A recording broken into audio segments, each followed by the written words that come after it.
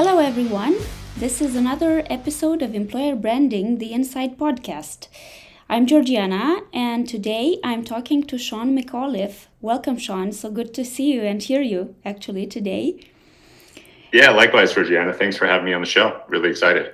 Absolutely. And actually, Sean is the CEO of Huey.io, a company that's based in America. That's right. And which works actually with people spread out the entire country. But please, Sean, maybe you can quickly introduce yourself and tell us what Huey.io does. Sure. Yeah, my name's Sean McAuliffe, as you said. I previously founded another company and went through a bunch of mergers and acquisitions with that. And from there was, just a lot of frustration going through that process. All of a sudden you go from 40 people to 120 to 200 something. It's kind of, it can be very difficult to manage. So that's what inspired me to create Huey. So Huey's basically interactive org chart software that's really meant for not only managers to use, but really for employees to use. So they can easily find, who they need within the company, really right at their fingertips, rather than, maybe spending an hour to solve a 10-minute problem as you might have in the past. So I was kind of inspired by some of my own frustrations and hoping to solve a pain point in modern business. Mm-hmm, mm-hmm. Well, just so our guests know, this podcast talks mainly about company culture and maintaining company culture while working while working remotely, right? So then the first question that I'd like to ask is, what is it like to manage a team that's distributed all across the states? How can Yeah, you as management make sure that people, still come first in this remote environment? Yeah, definitely. I mean, it can definitely be difficult. I mean, probably the difference here versus a lot of European countries is, the time zones, which Exactly. sounds minor, but we have basically three time zones. So, the West Coast can be 3 hours difference from the East Coast, and that's something that you really have to consider. To put an example out there, we had a sales manager who was on the West Coast. We were an East Coast business, and most of the people he managed was on the East Coast or in Central. So sometimes it could create some difficulties. So it's not that you can't make it work, but you really just have to be thoughtful about how you structure your day, how people structure their days, to make sure that they're overlapping when they need to, and can actually connect. So that's one of the just kind of real basic complications that we get out here, is just that spread of time zone. Yes. And the other thing is that it's hard to say, but some people just don't work well remotely, right? Like I there's some know. people I that know it. are Hmm. great in the office, not great at home, and that's okay. But you can't deny that, right? You kind of have to say, you have to be upfront and say either, hey, like, we need to figure something out because um, you know it seems like you're struggling, right? What can we do to help? Um, so there's just a lot of different things that come into play as you kind of work through this whole remote thing. Hmm. Hmm. And I know and I imagine actually that processes are almost as important as people and as working with people. But I'm wondering, how do you keep a balance between the two, between process and people actually? Yeah, I mean, it's kind of hard if you're going to prioritize one over the other, but kind of going back to my last point, that if you're hiring remote, you want to make sure that the people are going to do well and thrive in that remote environment, and that they want to be there. Some people don't want to work remote, right? And if if the job's remote and they don't want to, that's not really their thing, don't try and force it, right? Hmm. Because Hmm. ultimately it just might not work. But to that degree, I think having a process for whether it's daily, weekly, biweekly touch bases and Yes. team meetings, and Hmm. trying to build the culture, right? Because with that remote thing, it's kind of difficult to do that, and difficult to share it with new hires. And that can only really be done by making sure that you're connected with those remote people. So there has to be the right people and then process behind it, definitely. What would you say are the two most essential things that a company manager and a team manager needs to know when working with a remote team? Yeah, I'd say if a company manager, like for myself, I started the company, my last company, and I started it very small, side gig essentially in an apartment, and eventually grew it to 40 people. And through that journey, really what I learned, and I think what's critical, is trust and trusting your people. Mm-hmm. Um, Mm-hmm. so if you hire them to do a job, it doesn't necessarily mean that you hire them to do it your way, right? You're kind of, you have a goal, you want to get there. It doesn't have to be your path, right? So trust in their expertise and their skills, um, to make their own path towards the same goal. I think that's really, you know, something it took me a while to learn, but when I did learn that, it really helped us scale, and it just, helped me as the founder just enjoy it more, because I didn't have to make every decision anymore. I could trust in my people to make the decisions. So I think that's really important as the manager of a company. Um, in terms of like a team manager, uh, I think it's really, staying in touch with your direct reports. It's easy to kind of get your head down and work. Um, and then a couple of days might go by before you, touch base with one of your team. So uh, I think that's really important, is really just having a good cadence around keeping in touch, staying a team, and, working to everybody's strengths.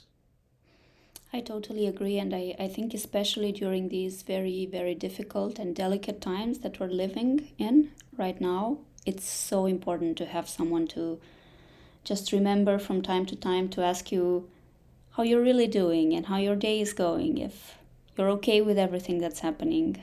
So, Yes. Yeah, exactly. Not every touch base has to be about work, right? mm-hmm. It could just be, it should be a lot of times just on a personal level, like you said, with everything that's been going on over the last couple of years. It's easy to get lost there. Mm-hmm.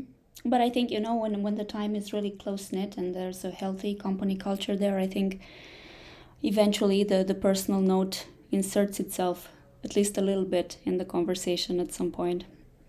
So, Yes, no, definitely, I agree. Sean, how does one manage a team properly through mergers and acquisitions? I'm really curious because in my time as as a student, and during my first job, I was working in a pharmaceutical company in Paris called Sanofi, and then they merged with Aventis, and suddenly they were called Sanofi Aventis, and the culture was gone. And I was always wondering, what did the management do wrong? I mean, I know Sanofi was a corporation, and probably processes and, I don't know, mergers and acquisitions aren't exactly the same. But how do you make sure the culture doesn't dilute in the process? Yeah, it's definitely difficult. I mean, I've been through two mergers, much smaller scale than that, I'm sure, but um, you know, it, the cultures can dilute, but also if it's done right, you can get new ideas, right? Mm-hmm. So Mm-hmm. it's possible, it's very possible that you can benefit both ways. I can give an example where with the first merger that we went through, the company we merged with was bigger, older, more established processes, Mm-hmm. Mm-hmm. and they had core values. We didn't even have core values, listed as a company culture at that point. This was really early days for us. Um, and one thing that they did, or we did together, is we added another core value that our team put in there, right? So that kind of helped build a cohesive team, because now we felt like, okay, it's not they, overtook us and now we're just part of this thing. It's okay, we're a new thing together, and we're taking, the best of company A and the best of company B, Yeah. putting it together and hopefully strengthening where we were both weak, right? So I think that it's definitely possible, and I've definitely seen, you hear stories just like yours where the culture just completely, dies, right? But I think if done right, if there's, a lot of communication, a lot of open and honest talk, right? And clear objectives and goals, through whether it's town hall meetings or Yes. like, you know, just get togethers like that, where, the more information, the better is really kind of what it comes Mm-hmm. down to. If, Yes. Oh, yes, you're right. Mm-hmm. yeah, yeah, because you find that I think management probably has known about the merger for a few months, right, before it's announced. So they've had time to digest it, right? They've had a few months to kind of understand what's happening. Whereas once it's announced to employees, it's still new for them for a few months, right? So I think it's critical in those early days to really just have a lot of communication, a lot of open and honest Q&A and things like that. So there's definitely the chance for dilution, but there's also a chance for 1 + 1 = 3 Mm-hmm. type Mm-hmm. situations. Absolutely. And I think people are curious by nature, right? They always want to know what's going to happen next. Where will I be in this new equation? Will I be the That's exactly same? right. Will I be in a different position? So, yes, absolutely. I think transparency and communication would have saved a lot in my personal story. But yeah, it's difficult. And I think the bigger the company, the more difficult it is. I agree 100%. Sean, how important is a good employer brand for a company that works remotely? Yeah, I mean, I think it's very critical. The hard part is conveying it, right? Mm-hmm. For instance, if you've traditionally been a in-person company, it's much easier to convey your employer brand, because you're near each other, you're talking every day, you're going through it all together in the same space. Whereas remotely, I feel like it's a lot more difficult, right? Mm-hmm. Mm-hmm. So I think you know time needs to be set aside to kind of just network internally. You know, you don't have those like water cooler moments, for Anymore. the most, Mm-hmm. as many as you would remotely as in person. So you kind of have to force them a little bit, I think. Yeah. Um, but so sometimes it could be, maybe even a bit awkward if you're, like, all right, just gonna have a Zoom call where we're just not gonna talk about work, right? Um, we're not gonna talk about like specific things at work. Um, but I think it's really important. I mean, I think that's really, one of the only ways to get that across. And if you don't get that across, I just don't think you'll get buy-in from employees. And, Mm-hmm. obviously, Mm-hmm. if you don't get buy-in, then you're just not, your company's not running at its full potential. Right. And since you're the manager of Huey, of an organizational chart app, I'd like to know how can such a tool facilitate teamwork? Yeah. So for me, it kind of goes back to what you were saying before, that employees can feel unsure of where they are in a company, especially after a merger or something like that, or where you just have rapidly growing teams, especially where it's kind of difficult to keep track of who's in the company, what do they do. So the idea with the app, it was kind of through my own frustration, is, these things should be at employees' fingertips now, Mm-hmm. right? Right. You shouldn't have to really log into another platform or whatever just to find the right people. So that's why, like with Huey, we built this so it works within Slack, right? That's where employees are spending a lot of their time, if not all their time these True. days, right? Mm-hmm. Mm-hmm. So right there, you have, if someone has an issue, hey, I need to get something sorted out with 401k, right? You can easily just search there and find who is it that handles the 401k and reach out to them, rather than spending an hour trying to do a 10-minute thing, right? So Mm-hmm. that Mm-hmm. was really the idea, was try and keep teams agile, because as you grow, kind of just things start to slow down, Um, so yeah, I'm not sure if that answers your question directly, but that was kind of the idea behind it. Mm-hmm. Mm-hmm. No, it does. And what I'd also like to know is Which are the main departments that benefit from this tool? Yeah. I think traditionally you think of org chart software as like management's tool, Or right? human Whether you resources? what's that? I'm sorry. Or human resources? Or human resources, right? Um, but the way I kind of want to flip that and really make it the employee's tool, right? Everybody's tool. Um, if if you have a complete vision of the company, one, you'll feel more attached to it, right? Because it's completely open. Um, but especially in the modern world with hybrid and remote work, where you're not just a desk away or an office away from the people you need to talk to, um, it's more important than ever than having that kind of quick and easy database of who you work with, what do they do. So that's really what it was built for. It's built for managers, of course, to use it and human resources, but really, it's built for employees, all employees in every department. That was the idea behind it.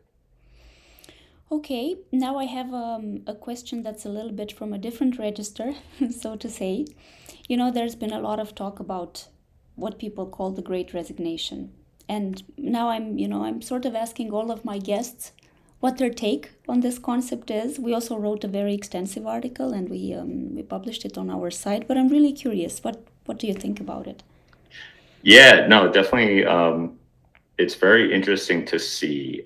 I think, personally, I think what happened is people were forced to spend a little bit more time at home, or a lot more time at home, really.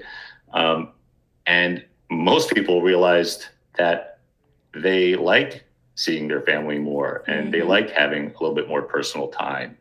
Um, and they don't necessarily want to go back to, work above all else. Um, so I think that if you probably compare companies that have a bit more of an open culture versus a work above all else culture, I would venture to guess that those companies that are a bit more open and have a little bit more flexible are seeing less of the Great Resignation than For those sure. that were more kind of hard driving. So I think you of course need to temper that to a degree, right? Like work has to happen and things need to get done and there's schedules and things that just need to happen, right? But I think that what it will ultimately lead to is let's just all workplaces being a little bit more flexible to employees, a little bit more understanding that people have personal lives that they want to be a part of. And yeah, that's my take on it. Whether it's right or wrong, I don't know, but from my own personal experience, yeah, I like seeing my kids more. I like picking them up from school every once in a while, right? So Exactly. um, Yes. yeah, that seems to be. I mean, it doesn't seem that complex to me, but yeah, time will tell. I agree too. I think it's all going to be about balance in the way, and I think there will be a new understanding of the concept of work-life balance. Yeah, and just to I guess expand one more thing is if you think about work 10, 15, 20 years ago, it wasn't really with you all the time in your pocket, in your cell phone, right? Right. So, Exactly. a giant shift has already happened over the last, 20 years. And I think this is really just like a correction back to somewhere between where we were 3 years ago and where we were 20 years ago, where, okay, I don't need work to consume my life and be answering emails all night long. Um, I feel like it's probably a bit of a correction there. Which is, yes, extremely beneficial. Agreed. We're approaching the end of this episode, so I'd like to know what is one resource that's been crucial in your journey so far? Yeah, this is something that I only figured out later in my journey. I wish I had figured it out earlier, but really that was connecting with a peer group outside the organization. Yes. Whether you're a manager or a founder, there's things that you probably want to talk about that just to get off your chest or talk through that you can't really talk about inside your company. And so it's just great to have a sounding board of people who are going through similar things to work through whatever it is that you're dealing with. So it took me a little while to figure that out, but that's definitely something that I would encourage, everyone to do is somehow find a peer group, and just, connect, and you can really work through a lot that way. And it really just helps you understand better, your situation, because when you're inside of it, it's hard to see it from the outside perspective. So you got to step outside. And the only way to do that is by kind of talking through it with other people going through similar things, I think. Yes, this is very, very valuable advice. I completely second it. It's helped me as well, especially when I was starting out. So yes, thank you for it. Really, really useful. Yeah. But before we end, I still have to ask you one question. I saw Yes. on your LinkedIn profile, I saw two things actually, that you have a new baby. Congratulations for that. Thank you. And Thank you. as nice as new babies are, I still want to know how come the passion for sports cars actually, and car racing? Where did it come from? Yeah. Really, I think it probably started with my dad. We watched racing together a lot when I was younger. He passed away when I was pretty young, but and then from there, I wanted to be a race car driver, like for my entire life. Okay. I had no history or connection to racing. No one in my family raced, and it was one of these ridiculous goals that I just never let go of, and it kind of was the genesis for me even starting my own business. Was how do I make enough money where I can go drive race cars, essentially. So I think it's been one of these silly goals that you say when you're a kid, I want to be a race car driver, but it's stuck with me and really helped me find success. So yeah. Got it. Sean, how can people reach you? Yeah, I think probably the best way is LinkedIn. I believe it's just LinkedIn/McAuliffe Sean. That's probably the best way, or they can reach out to me by email, sean@huey.io, and Sean is spelled SEAN. Super. Well, it was really nice talking to you today. I wish you good luck in doing what you're doing with managing your remote team and with growing Huey as well. It was super nice. Thank you once again, and hope to be in touch soon. Thanks, Georgiana. I had a great time. Thanks again. Thank you. This was Employer Branding, the Inside Podcast. You can find our podcasts on Spotify, on Apple Podcasts, and content on employer branding related themes on employerbranding.tech. Until the next time, stay tuned. Bye.